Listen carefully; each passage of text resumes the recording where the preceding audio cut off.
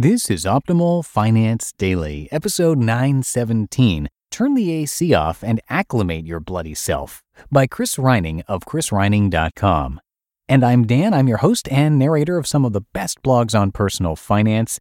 I'm here each and every weekday reading to you from these terrific blogs. For now, let's get right to the post from Chris as we start optimizing your life. Turn the AC Off and Acclimate Your Bloody Self, by Chris Reining of chrisreining.com. Recently hit with a $100 gas and electric bill, I decided it was time to take action against the summer heat. Knowing that I didn't possess the strength to change the relative angle of the Earth to the sun to shield my home from baking, heck, Superman would even have a problem because he can only lift 66.6 quintillion tons, and the Earth weighs 597 quintillion tons, so I decided to look into other solutions. Extreme heat seems to be the new norm in many parts of the world, including the U.S. Why? The causes can be attributed to a host of things, the merits of which are debated from local taverns to Capitol Hill. I'll leave those debates alone and simply state that if extended heat waves are here to stay, I certainly want to think about how we can stay cooler than cool while keeping as many everyday dollars in our pockets. First, let's cover the basics of how our air conditioner works. An air conditioner blows ice-cold air into your home by pulling the heat out of that air. The indoor air, using a blower, is cooled by passing over a set of cold pipes called cooling coils. The cooling coils are filled with a special liquid called a refrigerant, which changes from a liquid to a gas as it absorbs heat from the air. This gas is then pumped outside to the condenser coil, where it gives off its heat and changes back to a liquid. A pump, called the compressor, is used to move the refrigerant back and forth between the cooling coils and the condenser coils. Air conditioning Mr. Everyday Dollar style. What we pay for when we turn on our air conditioning is the energy it takes to run the motor used by the compressor. If we want to lessen the amount of energy we're using, hence lowering our utility bills during the hot summer months, we should start with these 4 rules. 1. 78 degrees and no higher. Mr. Everyday Dollar's thermostat is set at 78 degrees in the summertime, and I'd advise the rest of you to do the same for the following reason. For every degree a thermostat is set below that mark, the cost to cool your home increases by 6%. This figure comes compliments of the folks at ASHRAE and their standard thermal environment conditions for human occupancy. 2. Use a programmable thermostat.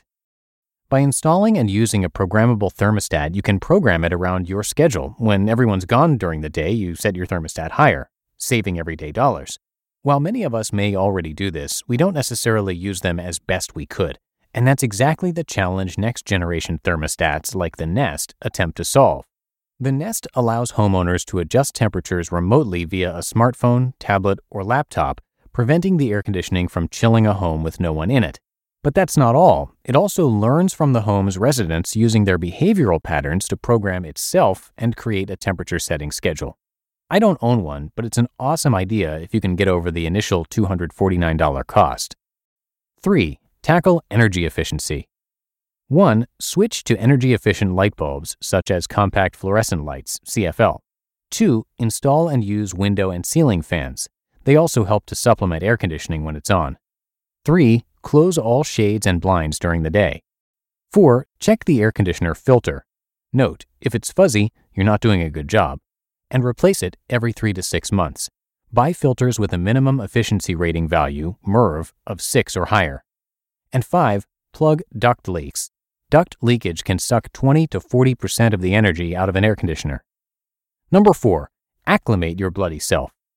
Most of us can easily tackle rules number 1 and number 2, and if you're reading this blog, you probably have done it already. So we're really looking to tinker with the gains from energy efficiency in rule number 3. Rule number 4, however, is for the diehards who are looking for the ultimate in saving money with the added benefit of being environmentally awesome by lowering their carbon footprint. Want to know how to really beat the heat? Acclimate your bloody self. When I spent time in Ghana, Africa, I was able to peer into the everyday lives of the people who live there. With the average temperature in the 90s and air conditioning truly a luxury, I learned to adapt by doing what the Ghanaians did. Drink plenty of water, eat light foods, wear loose, light-colored clothing and as little as possible, use a sweat rag, keep something wet and cool on your head or wrists, get plenty of airflow, And most importantly, spend time outdoors in the sun and heat. By spending time in the sun and heat, you will acclimate your body to warmer temperatures. When you come inside to an air-conditioned room that's 78 degrees, you'll find it a bit chilly and want to turn it off. Granted, if you decide to work on acclimating your body to the heat, you need to take care of yourself and drink plenty of water and replace electrolytes by consuming sports drinks or coconut water. When you're inside with the air conditioning off, get plenty of airflow between window and ceiling fans.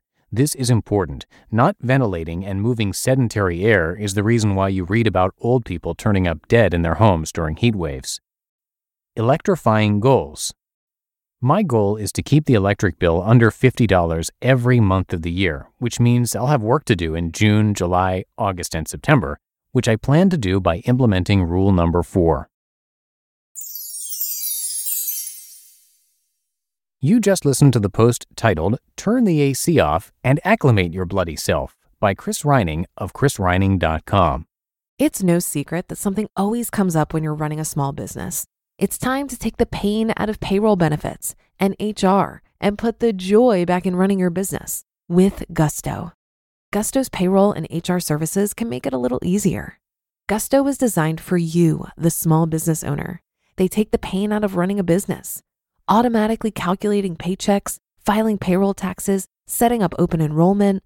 Gusto does it all. Want more? Time tracking, health insurance, 401k, onboarding, commuter benefits, offer letters, access to HR experts. You get the idea. With Gusto, you can focus on the joy of running your business. It's super easy to set up and get started. And if you're moving from another provider, Gusto can transfer all your data for you. It's no surprise 94% of customers are likely to recommend Gusto. 94. Here's the best part. Because you're a listener, you get 3 months totally free. All you have to do is go to gusto.com/OFD. Again, that's gusto.com/OFD. I'm telling you, you're gonna love Gusto. Get started today. And that will do it for another edition of Optimal Finance Daily. Hope you have a great rest of your day. Thanks so much for being with me and being a subscriber, and I'll see you back here tomorrow where your optimal life awaits.